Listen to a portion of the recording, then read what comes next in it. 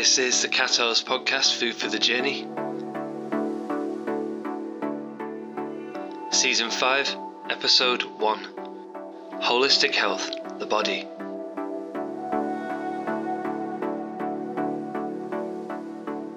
Hi, I'm Michael. Welcome back to the Catalyst Podcast and welcome to Season 5. I'm so happy to be with you and to be making this episode for you. And I've got some fantastic material that I'm going to be sharing with you in episode 1 of season 5 and hopefully all throughout the season. So if you get yourself a cup of tea or a favourite brew that you have, or if you're out walking, listen up. Got some really good stuff for you. So firstly, I'd like to say a massive thank you to our ongoing, supportive, amazing sponsor who are the Masterclass Sessions, world-class talents from the best people in the world, and they have online sessions that you can book on every month to learn from them. And if you send me a quick message to michael@catalyst.co.uk, or if you comment on social media about our podcasts, you'll be entered into the draw, and every month we will pull out a real person who can have access to the Masterclass Sessions, a full year's membership, completely free. I delivered a Masterclass session just over a year and a half ago, and I go to them as often as I can. They're absolutely brilliant. So click on the link in the show notes if you'd like to check out the Masterclass sessions, or like I say, do those things if you'd like to enter into competition. And in this season, I'm going to have a second competition. So to celebrate the release of my second book, Loving Leadership, if you do any of those things that I've just said, you will also be put into our second competition, and we'll pull out one person a month for the chance to win either of my books, Holistic Happy Guidelines for a Holistic Happy Healthy Life, which is my first one, bit of a tongue twister, and the second one, which is Loving Leadership, so you can pick which one you want, and you'll be sent a signed copy of the book. So when I first wrote this book, it was over 5 years ago as I'm making this now, and it was before I even had a business. And what I thought would be fantastic is to celebrate and go through the material that I've written over these 2 books, and to add extra bits and to go deeper into certain areas. And if you've read the books, to give you something extra and you think, oh, I didn't know that. But equally, if you've never read the books, you'll be able to understand, hopefully, and enjoy these podcasts. So let's look at the first one. The body. Now, as I always say, with anything to do with your health, make sure that you speak to a relevant professional, speak to your GP, your local doctor, speak to a counsellor, psychotherapist, get a personal trainer. These are just guidelines. These are just things that I've learned that I'm passing on to you and that we're talking about here. But make sure, like I do, you work with professionals and you have what I call your support team. So for my body, I have my GP, I have my local doctor's practice I go to. Anything physical, I will go to them. And I also have my personal trainer, Chris. So hi, Chris. I'll put Chris's details in the show notes. If you want a personal trainer, online or group classes or one-to-one, this guy has gone above and beyond for me over the last few years, training me in all sorts of ultra marathons and craziness. He's so patient, he's so kind, and you need people like that when it comes to supporting you to look after your body and push it, but also to take care of it. Chris has been very, very good at helping me to take care of my body. So the relationship with my body is an ongoing one, and it's been through all sorts. And you might have heard of that phrase, body dysmorphia, where you see something that's a little bit different to what your body actually looks like. I think I've had that borderline for a lot of my life, where you think you're fatter than you are, or you think you're this way, or you think you're that. I think a lot of us, we don't see as we are, and what other people see of our bodies, we look completely different. We think it looks better or worse. So I think I've been borderline on that for quite a while, because I've always tried to grow and improve and change my body to be the best version of itself. So the reason I'm saying that is these are, again, just guidelines and things that I think are useful for a body. But we always have to be careful that we're not just chasing some perfect image, because you're never going to get there. And I've learned that through experience. So that's something straight away that I think is worth adding to this section, is to take care of your body and just love it and respect it for the amazing thing that it is. When it comes to the body and it comes to the first section of the book, I mention a few things. I mention weights, doing cardio, measuring your heart rate, the importance of nutrition, flexibility, and then what I call helping yourself, or bringing it all together. So I'd like to visit each area, and I'd like to touch on what I think is still relevant from when I wrote it, and add some extra bits, and also give you, as always, some suggestions of people that you can go to who are, honestly, some of these people I've got for you today, they will blow your mind when you see what the human body is actually capable of. So doing weights. Do I still think that you should be doing weights? Absolutely. Resistance training, yes. Body weights, going to the gym, using weights, definitely. Any form of resistance training. Just Google the benefits of weight training. Sensible, careful, planned weight training. Absolutely brilliant.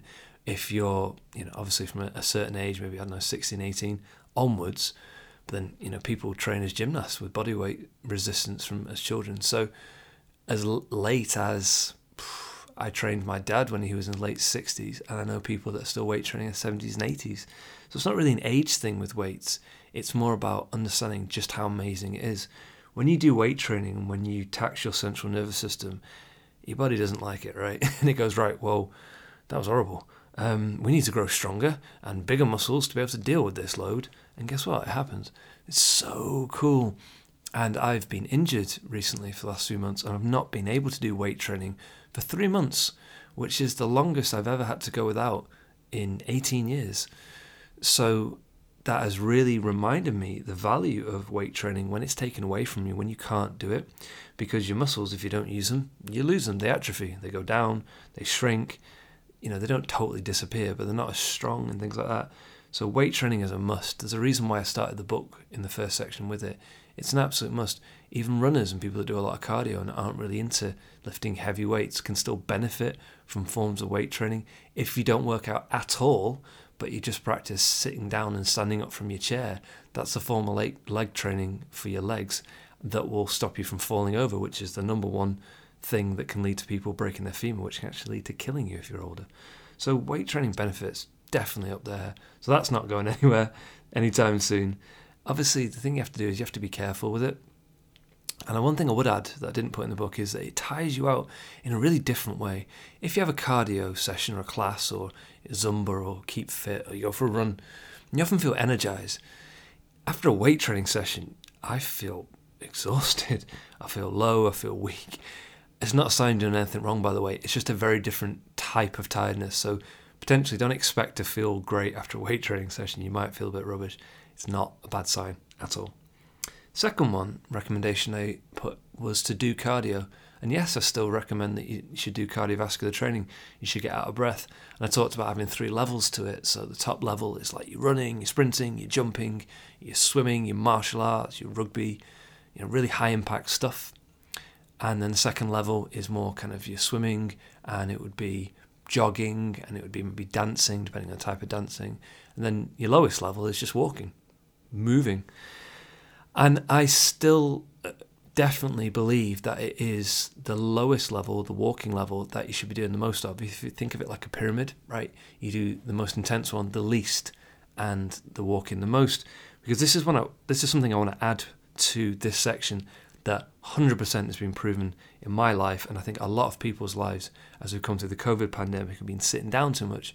We all hear we should move more and we should sit less, but does it really go in? Do you know why you've been told that that's a good thing or a bad thing? Well, there's a phrase that I want to suggest called active sedentary. Now, I literally can't remember where I read this, or if I don't think I made it up at all. But sorry, I can't quote you where I got this from, but it's a brilliant phrase, and I'd like you to keep it in mind for the rest of your life when it comes to movement. Because the people that live the longest are not the people that exercise. Just Google the people that live to be 100. They don't do exercise classes. They just move every day as much as possible. And when we're active, very active, that's great. When we're sedentary, we're sat down, we're not moving, your muscles switch off, right? They just don't do anything. And a real issue and a real problem that I've definitely been through, and I know a lot of personal trainers, Chris has been telling me about this, and a lot of people go to the gym and do these classes have told me about, is a problem called active sedentary. So is this you? You sit down a lot. So you get up and you have breakfast, you go to work or you're working from home, you sit down for like 3-4 hours in a row. And then you might do a lunchtime class or an evening class where you spike your heart rate and you run and jump and do all sorts of crazy stuff. Because I've got to get it in, got to get my workout in. And on one level, that's really good. But then you go back to sitting and being sedentary. So if you imagine like a graph going along, like a straight line at the bottom, like, and it spikes and goes back down, that is active sedentary. Now, is that a bad thing? Not necessarily. But what I've learned really helps is rather than just be sat down loads and then have one moment of intense exercise where your body thinks, what are you doing to me? Building in those cardio level, those movement level aspects to your movement throughout your day. So you're not sat down for 3 hours, you sat down for 20 minutes, then you get up and you move around. If you're working from home, this is perfect. You can set timers. But the value in walking and movement is second to none. So as I've been injured, I've been walking so much more. And guess what? It's the best fat burner on the planet, hands down. Now people say, oh, it's high intensity training, high intensity cardio and things like that, HIIT training. Yeah, great. Also very good. Do both, right? But the majority of it, you're not going to do HIIT training for 4 hours. You're not even going to do it past 20 minutes. The majority of your movement can just be this low level kind of walking around. Honestly, I know it's not cool. It's not particularly sexy, but just put it into your life. You put that movement, that daily movement into your life. It's amazing. So where am I at now with it? I'll tell you exactly what I do. Before breakfast now, I'll walk for an hour. I'll get up, because most people, we feel rubbish, don't we, first thing in the morning. So just get up, trainers go on, out the door. Don't need to feel great. No, don't care. Just clothes on, trainers on, out the door. In an hour, at a good pace, you could walk about 6,000 steps, which is over half of what is recommended for a day. And by the way, 10,000 a day, that's a lot. So build up to it. I'm only up to 9 at the time of making this. 9,000 a day. Still plenty. So you've got 6,000 steps, an hour's worth of cardio done before you even have breakfast. How easy is that? And then the rest of the day, you can just tot it up as you go. Now, it's not about chasing numbers. It's not trying about getting certain things in. It's about saying to your body, hey, we move. This is what we do regularly. And sometimes we sit down, as opposed to we sit down and sometimes we move. So that's one that I really wanted to add some more value in, because I really feel that being active sedentary is a massive issue. So I'll say it again. It's not just sit down loads and then kill yourself at the gym and sit down loads. Moving more, general movement, you'll feel so much better. Measuring your heart rate is linked into this. And it's strange that if you measure your heart rate regularly, you'll find it seems to go down almost by magic. And again, just try it. Get a free app on your phone and measure your heart rate, and it'll be whatever it is. Measure it, I don't know, a few times a week, always at the same time. So never after eating food, never after exercise, because it'll just be faster. First thing in the morning, or when you're last thing at night, when you're relaxed, when you're not really doing anything, because that's when you get a fair reading of it. And just see what happens to it. The lower your heart rate, generally speaking, within reason, the longer you live. People that live longer are healthier, have lower heart rates, lower resting heart rates. Your heart is more effective. So, again, these are almost like the hidden goodies. You don't go past someone on the street and saying, look at his resting heart rate, amazing. Not so much. But if you want to live a long, healthy, happy life, moving a lot and having a low resting heart rate will get you there. Again, just Google this stuff. I'm not making it up. So measuring the heart rate, definitely keep that up. When it comes to nutrition, I made several suggestions about having, quite a lot of protein, having protein, carbs and fats, not starving yourself of any major what they call macronutrients, getting the micronutrients in from the vitamins and the minerals. And do I stand by all that still? Yes, 100%. That's not changed at all in 5 years. And if anything, it's gone even deeper. So before, I am vegan. And I wasn't vegan when I wrote the book at all. But all of the principles that I wrote about saying you need to have your protein and your carbohydrates and your fats, don't leave out any food groups, eat a wide variety of fruit and vegetables, basic good stuff, any person will tell you, it still stands true. And you can do that as a vegan. You can do that if you're not vegan at all. You can do it as a vegetarian. It doesn't matter. And I'm not going to try and say you should eat a certain way at all. No, not at all. So it's really good for me now to reflect that those principles still apply. I'm just applying them in a certain way as a vegan, right? So it's really cool to have revisited that and think, yeah, it's still really true. Really, really true. And protein, generally, we don't get enough protein. And you see all sorts of stuff about that. People say, high protein chocolate bars and all this kind of stuff. If it sounds a bit too good to be true, usually is. But getting in the proteins and carbs and fats, tracking what you eat, eating what you want every once in a while, making sure you're getting in lots of vitamins and minerals from those real fruits and vegetables, definitely not change anything at all. Flexibility is a really interesting one. Because as I've gotten older, I've realised that I don't want to just be able to do stuff like active sedentary. I don't want to be able to just lift a certain weight or run a certain speed if most of the time I feel like an old man or I'm just tottering around going, well, you should have seen me last week when I was in my prime.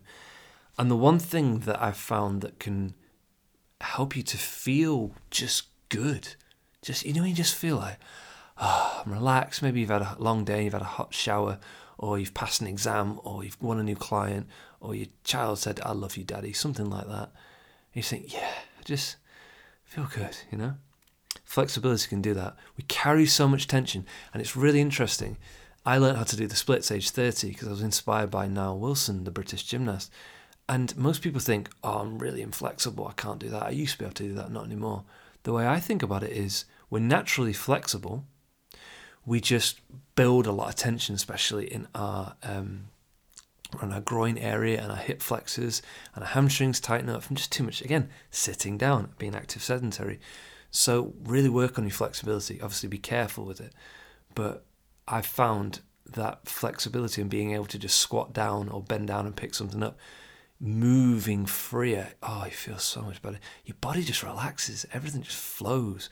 So working on your flexibility, and it's contrary to what a lot of people think.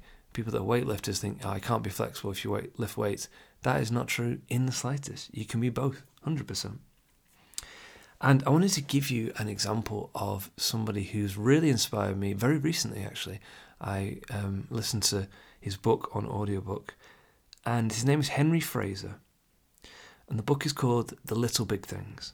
So what have we just talked about? We've talked about your body and said, right, we don't want to have an unhealthy relationship with our body, so let's not go chasing some perfect image. But let's try and do some form of resistance training and do some cardio, some movement. Let's measure our heart rates and eat well, be flexible. But all of that still feels like an element of performance almost, doesn't it? Like a tick list. I've got to do this, I've got to do this. Well, Henry Fraser has reminded me in his book, The Little Big Things, it's all about focusing on what you can do and being grateful for what you have. And he was injured and became paralyzed from the neck down. And what I love about Henry is, first of all, he paints pictures with a brush using his teeth, and he's a better painter than I'll ever be. So first of all, his results are incredible. But he really embraced what he couldn't do anymore. He didn't sit there and go, one day I'll be cured. He was like, no, I can't do this stuff anymore, but I can do this. And me with my silly injury, it really put it into perspective. So I definitely recommend you just listen to it or read it. He's an incredible, man. But the reason I mention him is it's about, I feel now, a few years on, about going beyond the programs, going beyond the 12-week Instagram transformation, going beyond the low body fat, going beyond the PB, going beyond the marathon, whatever it is. It's about now, I think, about embracing that responsibility to find your own way and to be healthy consistently. So whether that's me rehabbing myself through an injury, or whether it's just learning to like what I see in the mirror, or whether it's understanding that at certain times in the day and certain weeks your body is going to look completely different in the mirror, and most of the time nobody notices anyway, and that a picture is just mainly all about lighting, it's never about how you actually look. It's about embracing that responsibility to take care of yourself, because that's what Henry did. He had to be helped, definitely, but he realised, it's on me how I see my body and see myself and see what I am capable of. And that's the thing I would say. A lot of these modern problems that we have, we almost want other people to take them away for us. And I'd say that's not the way forward. It's about saying, right, I've got this body, what can I do with it? No matter what it is, no matter what it looks like, what shape it is, what you can't do, right? I've got flat feet and poor eyesight, double jointed limbs. I've got all sorts of craziness going on in my body. So I can still do some stuff with it. So I wanted to also to finish by giving you two examples of men that are absolutely astounding in what they're capable of. One is a man called Rich Roll. Rich Roll is an ultra marathon, an ultra athlete, does all sorts of incredible things. And he's vegan, but I thought, well, I don't make it biased towards vegans. So I'll give you somebody who's not a vegan at all. And he is known as the Iron Cowboy. Just Google the Iron Cowboy and look at the 100 Ironmans that he did in 100 days. And what a human being is really capable of when he applies most of the things I've been talking about today and takes responsibility and for his own body and looking after himself and goes, right, got this body, what can I do with it? And that's the message I'd say 5 years on from writing this book. Most of the material still relevant, but it's taking it further. You have a body. It's got some great stuff about it, some stuff you probably don't like as well. So's mine. What are we going to do with it? And what can we do with it? And how can we look after it? So I hope that's been helpful for you. In the next episode, we're going to be looking at your mind. And until we talk again, just remember 2 things. Just take something from today. Maybe check out Henry Fraser or Rich Roll or The Iron Cowboy. Or think about, active sedentary. Yeah, maybe I could move a bit more. And apply it for a few weeks. See if it helps. It's not going to hurt. Make sure you reach out to those professionals, those people that can help you, best in their field. And even if you don't, right? Just know that right now, at the start of season 5, somebody loves you very, very much. Okay? Take care. And speak soon.